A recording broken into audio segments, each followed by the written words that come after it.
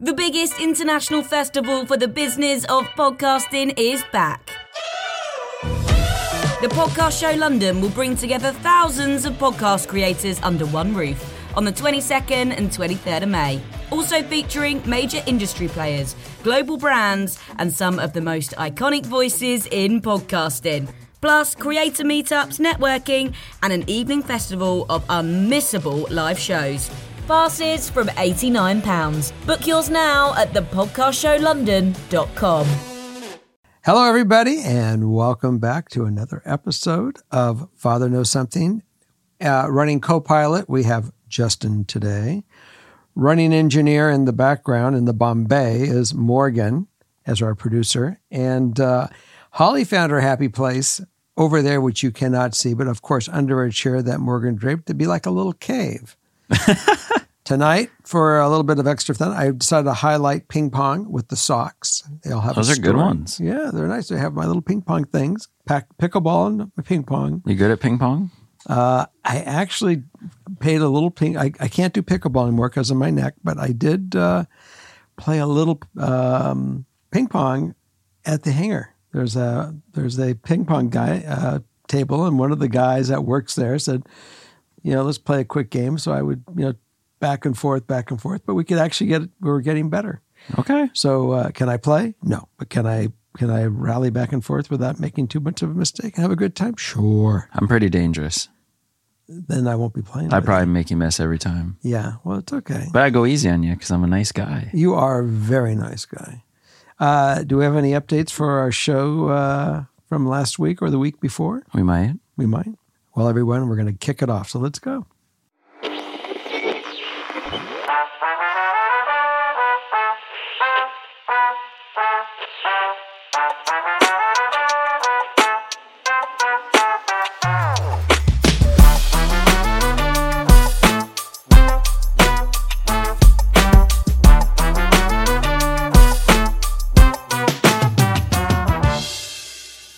Episode 25. Okay.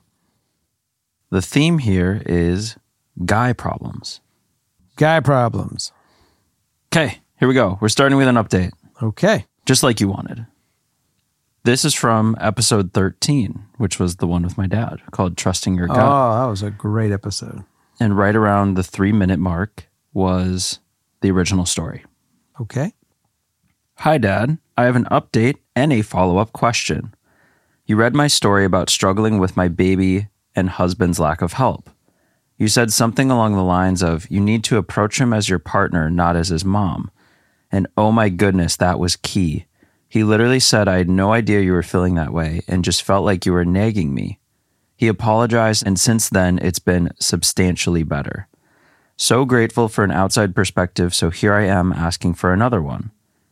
I've been having mother-in-law issues that are only getting worse. From the beginning, she has disliked me and made snarky comments. To start, she constantly compares me to my fiancé's ex. She has called me by her name multiple times and even wrote her name on the Christmas card she mailed us. When we told her we were expecting our daughter, who is now about 15 months, she said, "Oh, I always thought my fiancé and his ex would have a baby." It continued like that throughout my whole pregnancy. She would scold me at family events for not eating. I had HG, which is basically extreme morning sickness. She threw a fit that she was not going to be invited to the birth and other crazy things like that. Since our daughter was born, it hasn't been any better. When she came over for the first time, less than 2 weeks after my traumatic emergency C-section, she told me I needed to go into the other room to breastfeed because it made her uncomfortable. She has repeatedly disrespected my boundaries, kissing the baby, passing her to other people without asking. We live about 45 minutes away from each other, and she constantly sends rude text messages to my fiancé and I about how rude we are for not visiting and things I'm doing wrong as a mother. Luckily, my fiancé is on my side, not like some of the mama's boys you hear about in write-ins, but I'm stumped at what to do. She's been so awful that after my daughter's first birthday party at my mother's house, my mother said another in-law is not welcome back at their house. I volunteered to confront her, which fiancé said no to. I've tried killing her with kindness, and I've tried just ignoring her. Do you have any advice on handling this monster in-law? Well, the reality, unfortunately, is until you do something that overwhelms her to give respect, you're never going to win. And you can't spend your life trying to impress your mother-in-law. This woman is one of those women that no one is good enough for her son. She's got her own head trip issues that you're not a shrink to go deal with. If you told her to go see a shrink, she'd tell you to fuck off. Right. If you tell her to fuck off, you have another problem on your hand. But this is your space. This is your family. And I think that you can certainly just say it the way it is. You know, you're not going to be allowed in my store. I'm going to let you know right now, I am not going to continue to try to gain your respect. Obviously, you have zero respect for me, and I don't need you in my life. I would have loved to have had you in your son and also my child's life. And fortunately, very fortunately for me, but unfortunate for you, is your son and I are married. We are partners. And he is standing by me, and he does not approve of your behavior with me.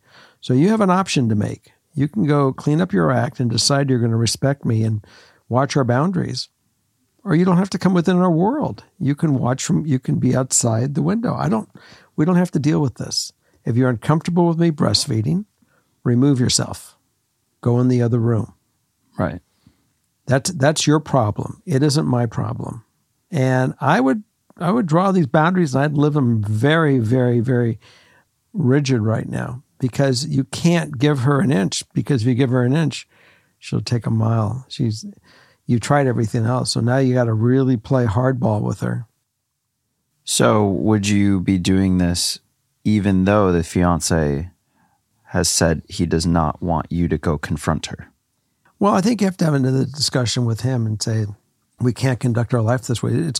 What's going to happen is that and I think you have to point out to your fiance that as this behavior goes on and gets worse, it's going to have an interaction, or it's going to have a reaction or an offshoot problem with your child.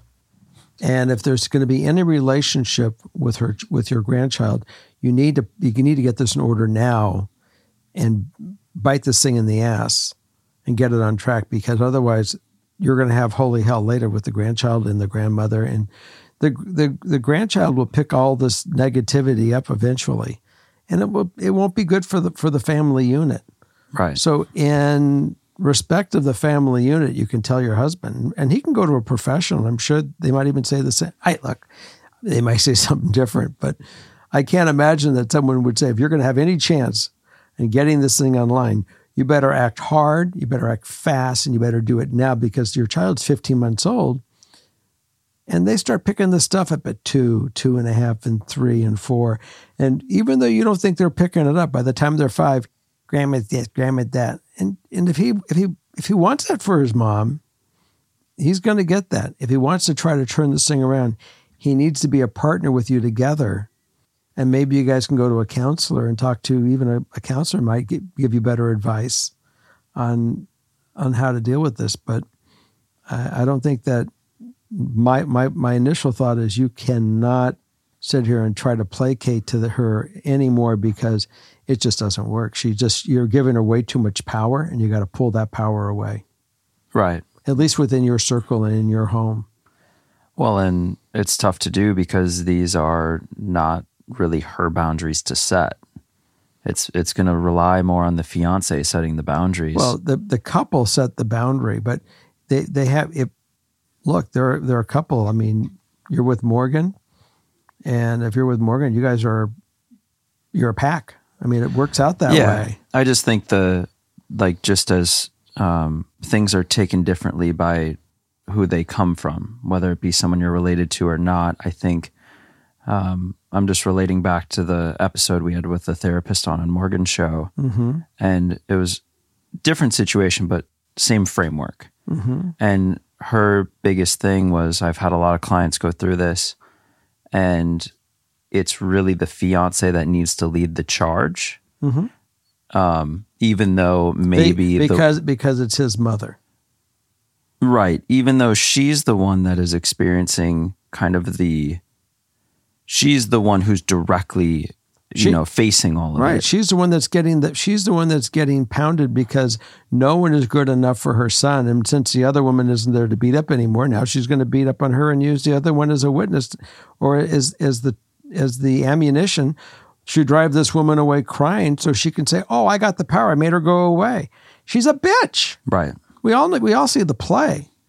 The bottom line is that he's got to get on board with her. If he wants any success in his relationship, it's time that he charges up and says, "Mom, you can think that you're going to get away with this crap. I'm not interested in this shit. It's got to stop."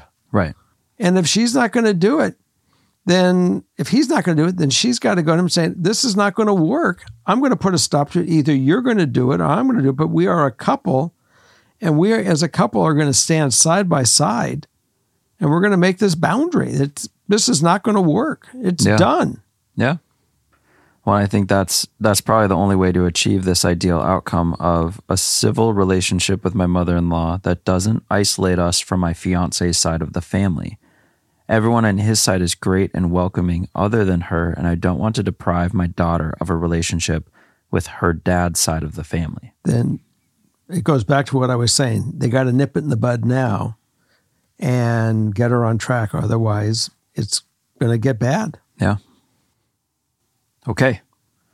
Good update and follow-up question. Okay. 2 for 1. Okay.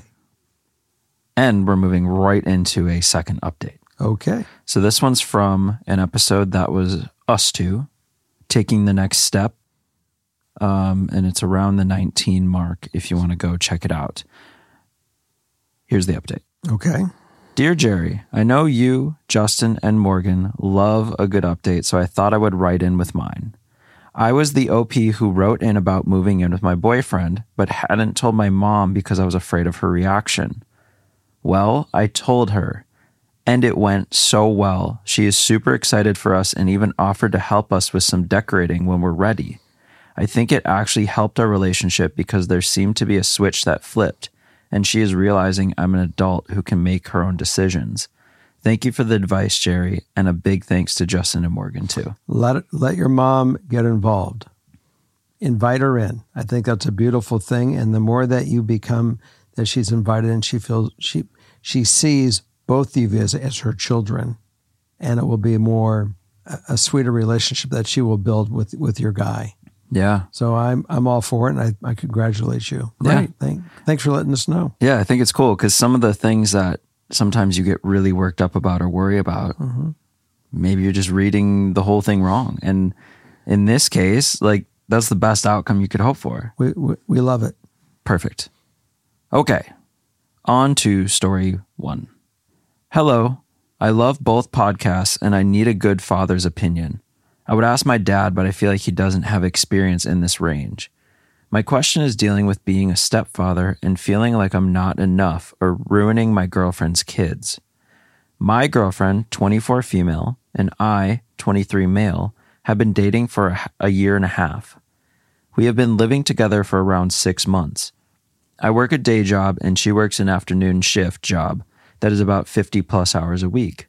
She has 2 boys, one that is 9 and one that is going to be 6. Both boys do not have their fathers in their life, one from sexual assault and one was a very abusive man. I take care of the boys and take them to things in the afternoon. She takes them to school and appointments. I just worry I'm doing a bad job. I'm one of the only male role models in their life. My father was a great parent and I try to be a great example like him. I just worry about messing them up or being too hard on them. They are very smart, caring, and funny boys. I love them with all my heart. I just have a fear of letting them down. How do I get rid of these feelings? How do I parent them without feeling horrible? I hope this wasn't all over the place. Please reach out if you have questions. When I came into my kids' lives, there was one. There was my eldest at that time was 5 when I came into his mother's life. And his father was really as much as he knew who his dad was, he was inactive daily. There was another man in her mother's life that really was his role model. And so he was confused. All of a sudden, now I'm in this life, and he's trying to figure out, who is he allegiant to? Kids have their allegiance. Yeah. And what they want and what they saw, and they don't want someone else, coming into that territory. So it could become difficult. What I did with Matthew, and this is really interesting, and I know he'll listen to this, and I wish he was on the show with us today, because it'd be a good one. Yeah, it would have been a great show for Matt. I never went to Matt and said, "I am your dad." I went to Matt and said, "I'm your friend. And if you have anything that you want me to help you with, I'm here to help you with. And I may try to help you with things and show you things that you may not like. I'll do the best I can. Just tell me." Yeah. So I never went in with that position. When Morgan was born, she was born into my arms, basically. So it was different. So even though I am theoretically her stepfather, sorry, I'm her dad. She came into my arms. And her brother, who's younger, he does know his dad, and his dad was a partner. But even though I was taking Morgan 3-4 nights a week as a child, because her mom and I were no longer together, and I would see Taylor, crying at the window as a little fledgling, a year and a half old, and I said, "Oh, screw it, he's coming too." Yeah, and that's how I got Taylor. But again, he went right into that I'm the dad thing, and I always said to all my kids, if you want me as your father, I'm your father. There's no piece of paper that's going to dial this in. This is all your choice, your decision. You want my last name when you're old enough, when you're 18, you can have it. There's no demands upon you. It's all what you want. And just being there, and like Matthew will tell you, I was hard. I was trying to get him to make his bed. And I remember when I was a kid, my father would always brag about the Army, and he had to go bounce a quarter on the cot. And so I tried to teach Matthew as a joke to make the bed the Army way. He acts like it. If you ask him today, he would say I was rigid on it and I was horrible and I pounded at him. I really didn't, but it's funny. That's the way he took it. And he'll swear today it's the Army way. We might need to get his take on it. So it would be interesting. So just all you can do is be there. Truly be honest with them. Don't try to. Kids will pick it up. If you want to explain to something in a way that it's simple, non-complicated. And I could be things sometimes I can make it way too complicated rather than just, am I a bad dad? All you can do is be the best dad you can and give them the best information, and you're a good dad. Yeah. And the most important thing is don't lose your shit. Allow them enough lead that they can explore on their own. And if they make a mistake, you're there to go save them, but you're not there to stop them from taking the lesson. Sure. And that takes a lot of patience. I know that because of the producer of the show. I remember one time she took something and threw it on the floor and broke it 1,000 places. And yeah, we've told that on here. Yeah, I've used to just have something called the "oh well" clause. So if you do the "oh well" clause, someone taught me it, and I loved it. You let them know that your expectation and the accountability is if they don't do it or they do something that's going to be wrong, that something is going to, that they like will be gone. And you can name what it will be. And they're going to test you. And when they test you and you pull it and you say, sorry, we're not going to do that. We're not going to get ice cream for the next week, or we're not going to do this. And they have a fit. Your answer is just, I love you, but oh well. You knew what the decision was going to be. You made it. You have to, it's not up to me. You made that choice. I can't take it away. You did it. Yeah. And I love the "oh well" clause because it's just, oh well. It's an interesting position to be in more of that stepfather role, despite being probably the sole or main father male figure in these kids' lives. So you're kind of walking that delicate balance between you still need to be a parent, but That's then correct. also be a friend. There's gentle parenting techniques. There's a lot of different ways out there, but I love the oh well, because that feels like an example of that. I never yelled at my kids. I would always say something firm. If my no was a no, my yes is a yes. I didn't vacillate. The day that Matthew got married, it was one of the most touching times for me. I'm going to try to summarize it quickly because it came down, that fathers make toast and everyone makes toast, and then the groom himself makes a toast. And when it came to the father's toast, he asked me to make the father's toast.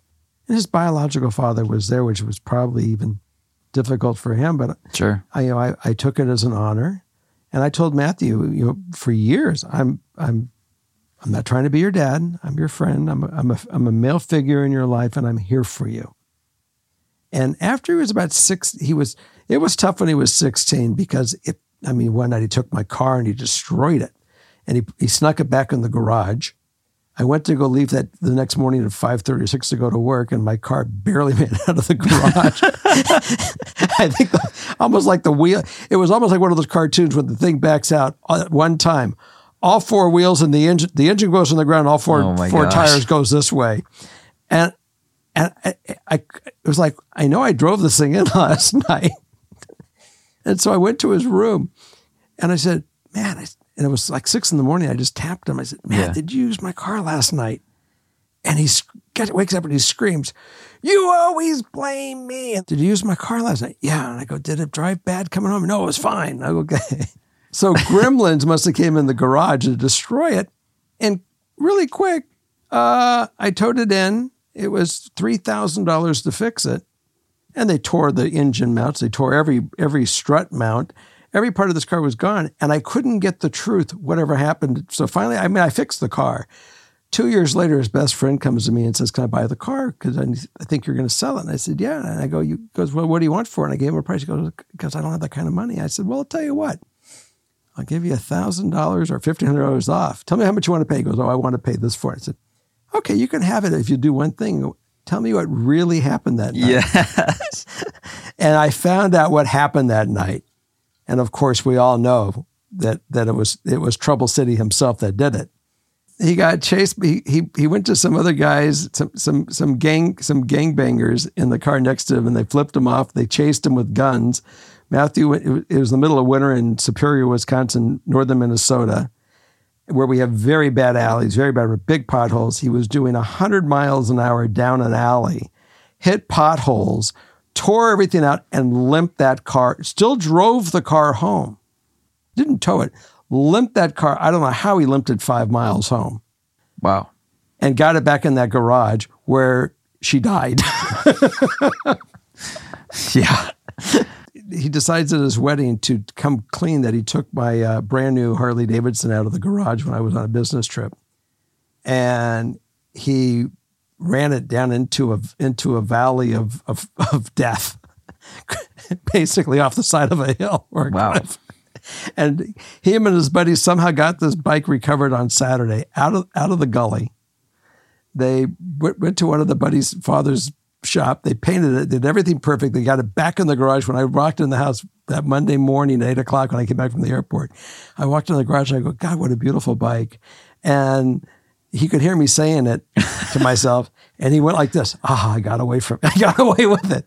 And there was this one piece of blue tape. I never knew what was it doing there. And I said, how did that blue tape get there? And No way. And at that wedding, that's when I found it out. I used to always say, if you guys can get away with it for 6 months, it's amnesty. If you could get away with it, you got it. When you come clean in 6 months, you can't get punished for it.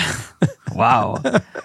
Don't you think that promotes hiding things? Well, it probably does, but it certainly, at least I finally got the truth, what really happened. That's funny. It's so so fun. My friend, when it comes to patience and being a dad, you will have great stories. You may not like them at the moment the stories are created, but you'll love them later when you get to share them because you paid for them. Yeah, I think that's great. I mean, sure, these were bad things that happened, but Look at how fun they are to talk about. They now. are, and my kids are all great. They're all healthy. They all have their limbs, and thank God that, there are some tough times that you will look at yourself and you'll see what you did to your parents. And your dad and mom can sit back and shake their head and roll their eyes. And maybe you can too now, but it takes a lot of patience to get there. Just keep it. Awesome. I love those stories. Okay. Number 2. Okay. Hello. I had to write about my situation as I, 24 female, really don't know what to do. Today, my ex, 31 male, who's also my son's father, showed up with a friend at my home. He hasn't seen our son since he was a week old as he walked away. He came back 5 months later asking to see him, but in this time, I had found out he was cheating on me while I was in labor at 5 months pregnant with our son. Luckily, managed to stop it and ended up going full term. I also found out that he was living a double life as he was a part of a drug dealing ring. So I told him to leave and that he wasn't seeing his son as he hadn't even sent as much as a message to see how his son had been doing in those 5 months. Flash forward to today. I was out with our son while my father was at home. My ex sent his friend to my door since he's terrified of my father to say he wants to be back in my son's life. He has been in prison for the past 10 months, not sure why, assuming it's drug-related. He's claiming he's a changed man and he just wants to be in his son's life, but now I'm stuck on if I risk trusting him to get to know our son. I don't know if he's changed and is still into drugs and aggressive. I also have a 4-year-old who he was getting aggressive with, not physically. But I don't want my son to miss out on his father. Please help. I don't know what to do. It's not about me or him. It's what's best for my son. Well, the one thing that you did say is that let's go back to forget his biological son. Let's go back to your 4-year-old. He was getting aggressive with him as far as the way he was handling him, fathering him, being a man in his life, because probably he never had a good example himself. Someone being a father to him that was responsible, because look how this guy turned out. He didn't go down the best path. Mm-hmm. So that being said, I understand that he has rights, obviously.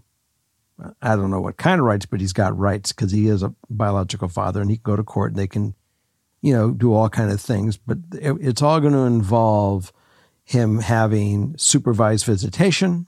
It's going to have him going through some psychological analysis to make sure where he's at.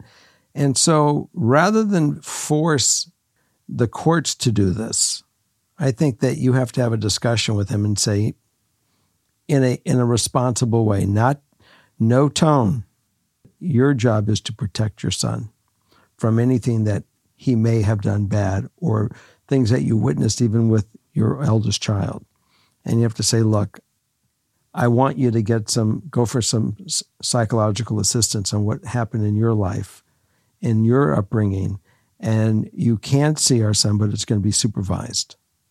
And it might be someone that we have to bring in that is not me, so I don't trigger you. But you can have, good time with just you and him at a park or whatever that's certain.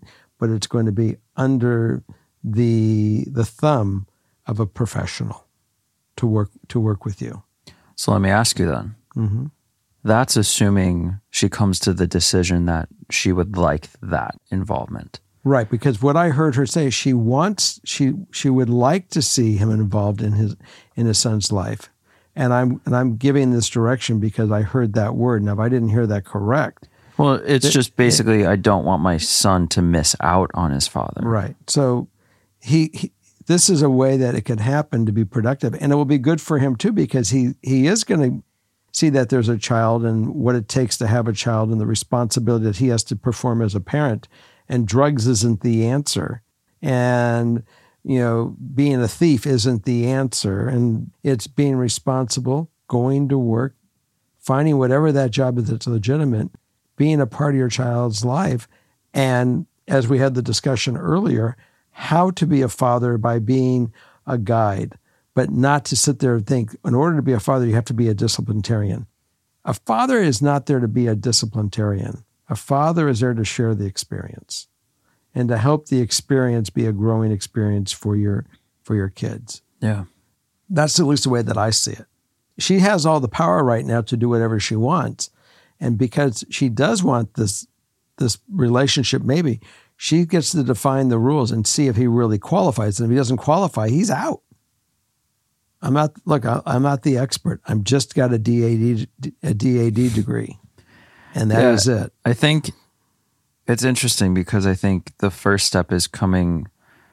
She said that, yes, I would like him to not miss out on his father. But at the same time, she says, I don't know what to do. It's not about me or him. It's about what's best for my son. So I think she needs to really try and come up with what she thinks will be best. Mm-hmm. And if she thinks trying some involvement is maybe worth it, then you start going down that route. I don't know what his rights would truly be after his involvement with the law and everything. Let me ask you this question. Let's imagine you are him for a second, and you did your time, and you did all this, and Morgan had your child, and she says, God, Justin, I don't want you around this kid. And you really have it in your heart that you want to see this kid. And also, let's talk about the kid. Won't the kid one day be mad at her for denying? You got to try to do what's best under a controlled, agreed arrangement without pissing everybody off. Because once it turns into war is bad for everybody. Yeah. I don't know. I mean, I don't even know how to put myself in the position, and I don't know with drug use if that impacts your... That goes back into that following that thing. He's on a fine tether. He goes off the line. She pulls all right. She says, buddy, I tried it with you. You got to really be... She's got to be clear with him. And if he's the right end, he can go to her and say, I am clear, I understand this, and I am willing to do the following. I want to get to know my son. I want to be a good dad. And whatever I have to do to accomplish this, I am willing to do. Well, that's a pretty compelling thing if he's honest about it. Yeah, and you'll find out quickly if he's not. Right, and it's very scary to maybe put your kids in the situation. You keep it under a very tight leash. That's what the person that's going to be a part of the custody visit. Watch how it goes down. Be there as to make sure that nothing goes down wrong, and that hopefully mitigates that problem. Yeah, because from her position, I guess you're really fighting with the what ifs. So what if it could be a beneficial thing? What if it could be a terrible thing? Either way, if you find a way like this to test it in the right way, given that all the circumstances lead up to it, right?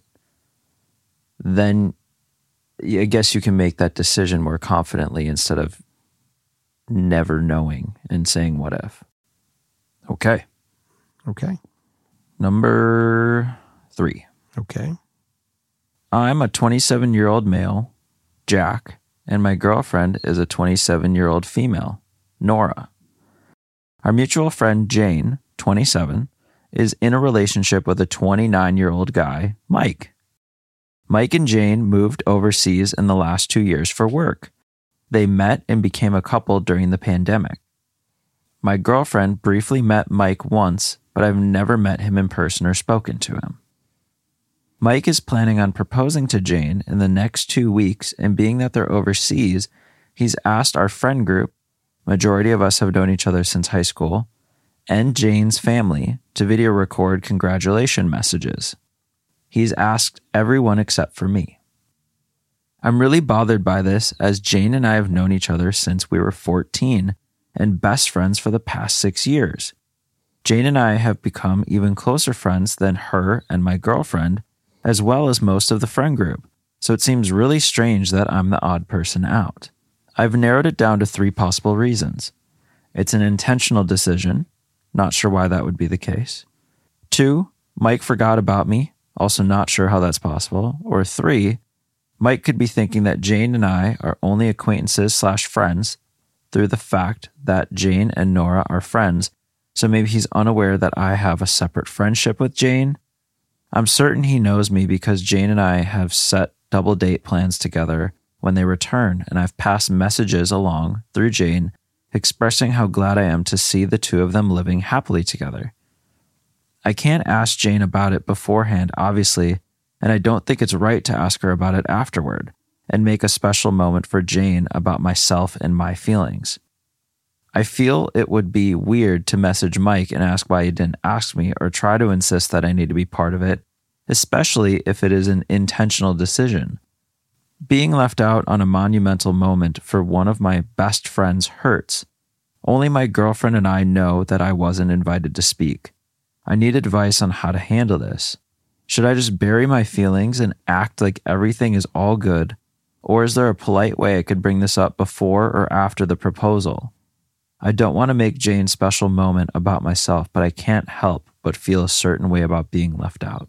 The fourth possibility is that Jane talks about you and he's very jealous of you and insecure of you. Exactly my thought. My feeling is I would go record. Nora is going to record her recording.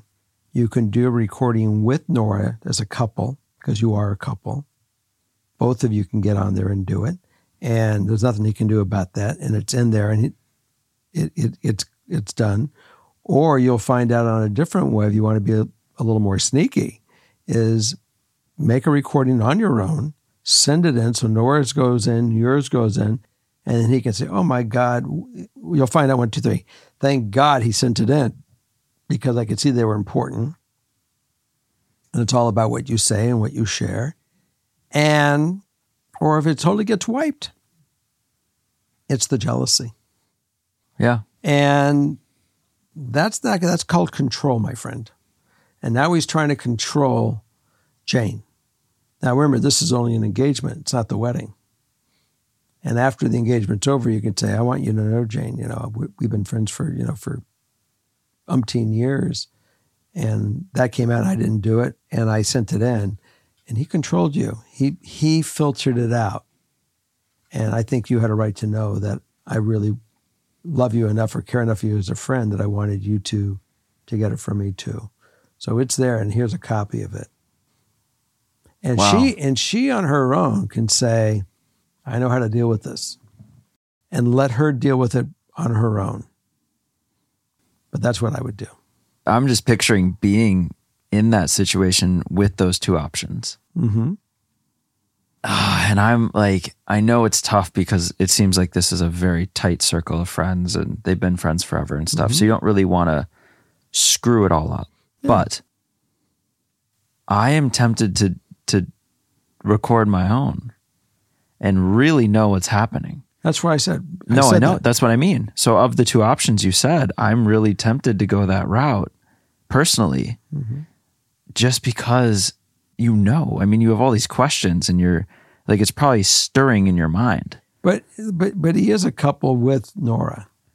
And if Nora and him stand together and do it together, then that will also reassure him that he is not a threat and that they are friends. So if you're really a friend and you want to support your friendship, you can do that and see that's the lesser of the two evils. For sure. That is certainly the one that will get by. And if he cuts you out of Nora, if you do a tandem with Nora and he cuts you out, then he's he would be absolutely moronic and stupid. Yeah. And I know it's probably the best route. You just got to, there are the two options. And you're certainly you're going to find something out. But if you go do the one with, ask Nora. Nora, do you want to do your own? Or you want me to do one with you? I'm sending it in. Nora's your partner. She can say, something, honey, let's do it together. Or, I want to do my own and I want you to do your own. And all of a sudden it's off. It heats off of you because you acted as a friend. You went to the woman that is your partner. She went along and said, now if Nora says, no, you're not going to do it. that's where you can say, you know something, honey, I thank you that you don't want me to be a part of it, but I am going to do mine. Because you do have the feeling that you want to say something to her. Oh, for sure. And you are going into it the legitimate thing. So. Okay. By the way, it's a standard thing for us, but you got to write us back and tell us what you did. I know. This one, yeah. Come on, please. Update City. Yeah, you got to update us on this one. Okay. Number 4. Number 4. 4. Oh, there's that golf ball. Huh. Dad jokes. It's dumb. Hello. I wanted to start out with some background before jumping into the story. Okay. I'm a 30-year-old male, and I have a fiance who is 26. I have a brother a year younger than me who moved away. My parents live in town, as do my fiance's parents. My dad is a bit older than my mom, who's in her 50s. He's in his 60s. My mom comes from a large, eccentric family, and he comes from a small family. So there's the whole dynamic for you. Mm-hmm. Okay, into the story. My mom has undiagnosed borderline personality disorder. My fiance is very familiar with these personality disorders and bipolar, as her brother has these. We know she was diagnosed with something as a child, but she now refuses to accept it and isn't on medications. She's ill and we don't know how to tell her or help her get help. I love her, but she's really, really hard to be around, and it makes my relationship with my dad hard. It's hard to see him when she's so up and down. I've been seeing a therapist for 4 years because of the on and off relationship with my mom, and I even brought her in once with me. It made things worse. I'm wondering what to do at this point. I'm thinking of getting my brother and dad on the phone and talking about the situation, if there's anything we can do with my mom, or how to ask her to get help without being rude. Since she doesn't accept that she is sick, I say that with love. I really do. I care about her, but it hurts me to be around her. I just don't know what to do anymore, and I'm so tired of trying to work on a relationship that is never going to get better. But if I don't talk to her, I can't see my dad. It's really tough if someone is not willing to accept that there's something going on. If you can, when you talk to your mom and you can see her going off and she's yelling and she's all over the place and she's not, obviously she's not happy at that moment. I mean, she's probably feeling worse than anybody's feeling because she is just overwhelmed with stuff. And she's out of chemical balance, probably on top of it. So how do you do an intervention to get her to be on the other side? There's got to be some experts in this that will be able to help her to get the balance of the medication. She has to be part of the solution because you can't get help unless you want help. Right. And everyone loves their parents. They want to see their parents healthy and happy. Maybe you can catch her when she's in a good balance. Because obviously when she's in a bad balance, if it doesn't work, try the other thing. But I would consult with a specialist in this field. I am not that specialist. Right. I'm only able to offer you that you're on the right track. You're asking questions. You're looking for the help. And I'm going to be responsible enough to say, continue that path. I'm just not the guy. Yeah. Do you think he should work together with brother and dad? He needs to work with, they all have to go talk to a specialist together. Someone's got to find the specialist or a couple of different specialists to go talk to.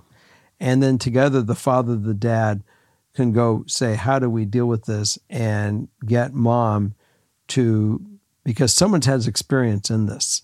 Yeah. I mean, there's definitely people that know the right procedure, the best practice to. And to make her, because the only way it's going to change is if she's part of the solution. That's right. She may be the problem, but she also is the solution. Right.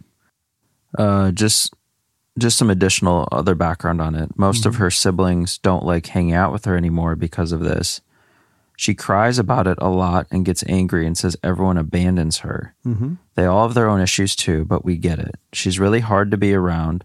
She does go to a therapist, but more like a life coach that just reaffirms everything she does instead of actually giving critical thought and feedback. She needs to go to a psychiatrist. Psychologists psychiatrists have the ability of prescribing, or a neurologist, someone that is trained. What you're going to have to go really find the research of all the symptoms that are going on, and find someone that can really be the right person. It's easy to go to the wrong doctor. It's easy to go to the wrong lawyer. Yeah. It's easy to go to the wrong everything, car mechanic. Find the right one. Right. Well, and you'll give this situation the best chance of getting better. That's right. You'll be setting yourself up for success, and the family for success, and she will thank you at the end of the day. How could she not? She'll be happy. Yeah. Okay. Well, we wish you the best and update us.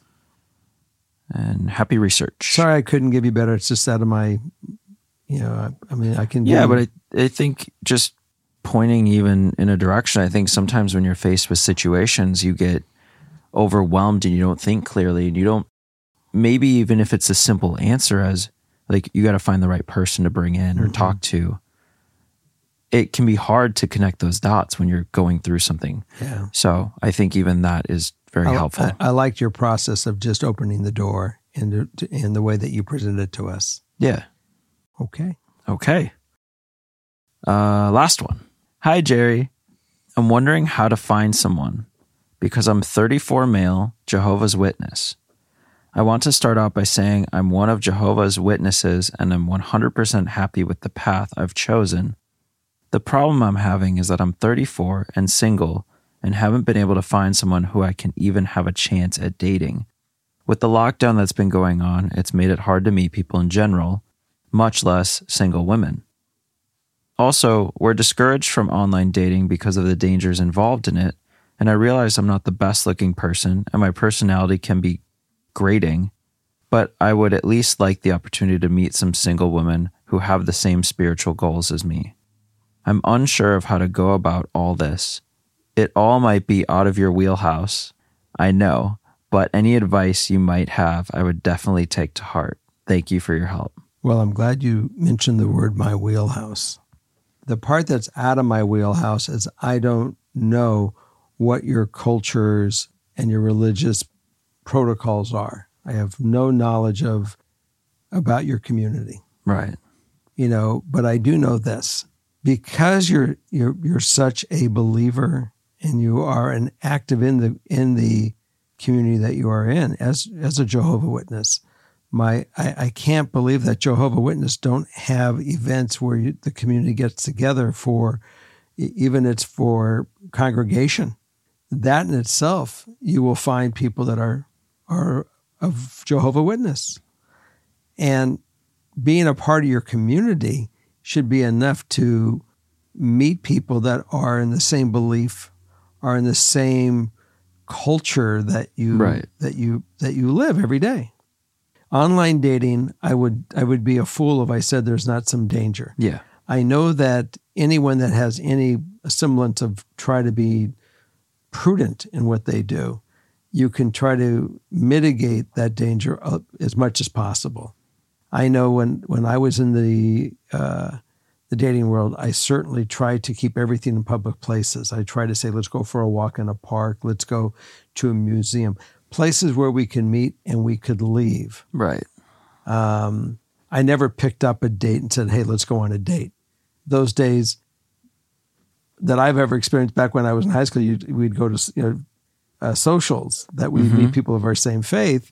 And we'd meet there, and we would all get in cars with each other, and we would go off to, a restaurant and have coffee at the end of the evening, and who else knows whatever else went on. But today's a different world.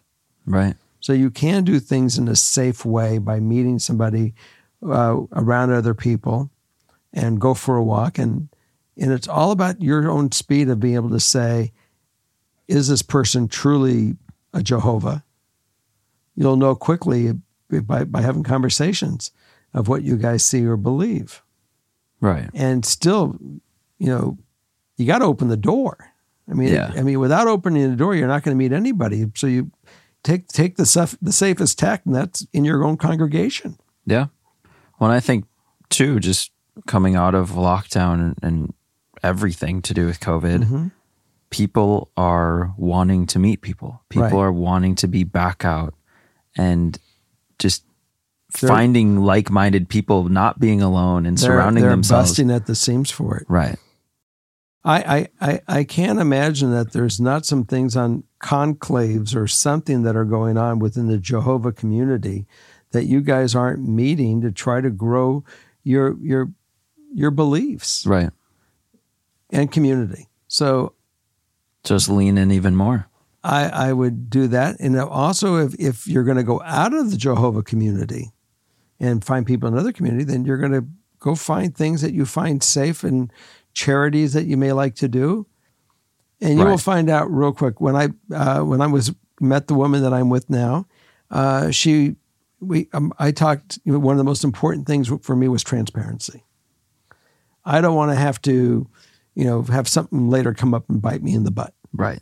Or have you get something later. So you got a question, you can ask me anything. I'm going to give it to you straight. And we were very transparent within our lives and our history and our past. And some of her friends got mad at her for telling me certain things. And I said, why? And she goes, well, they thought I shouldn't have said those. And I said, well, bottom line is that I'm here because you did. And you made the judgment call that I could trust this guy. So everyone has to go look and see where your comfort zones are. Keep everyone in a safe place, because obviously when you're with somebody that you do care for, you're going to make sure that you keep them in a safe place. Right. So start in the beginning. Very good. Okay. That is 25. Well, everyone, thanks for chiming in for 25, and we look for you on our Patreon. This is a seatbelt one. Oh, it is a seatbelt one. So we'll put them on, and we hope you have a great week, and we'll see you next week. Goodbye. Goodbye.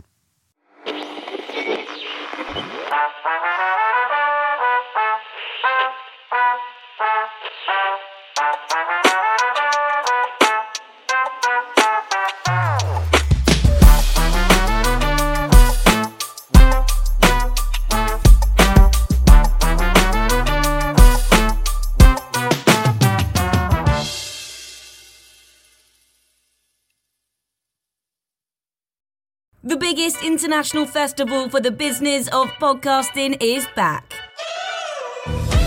The Podcast Show London will bring together thousands of podcast creators under one roof on the 22nd and 23rd of May. Also featuring major industry players, global brands, and some of the most iconic voices in podcasting. Plus, creator meetups, networking, and an evening festival of unmissable live shows. Passes from £89. Book yours now at thepodcastshowlondon.com.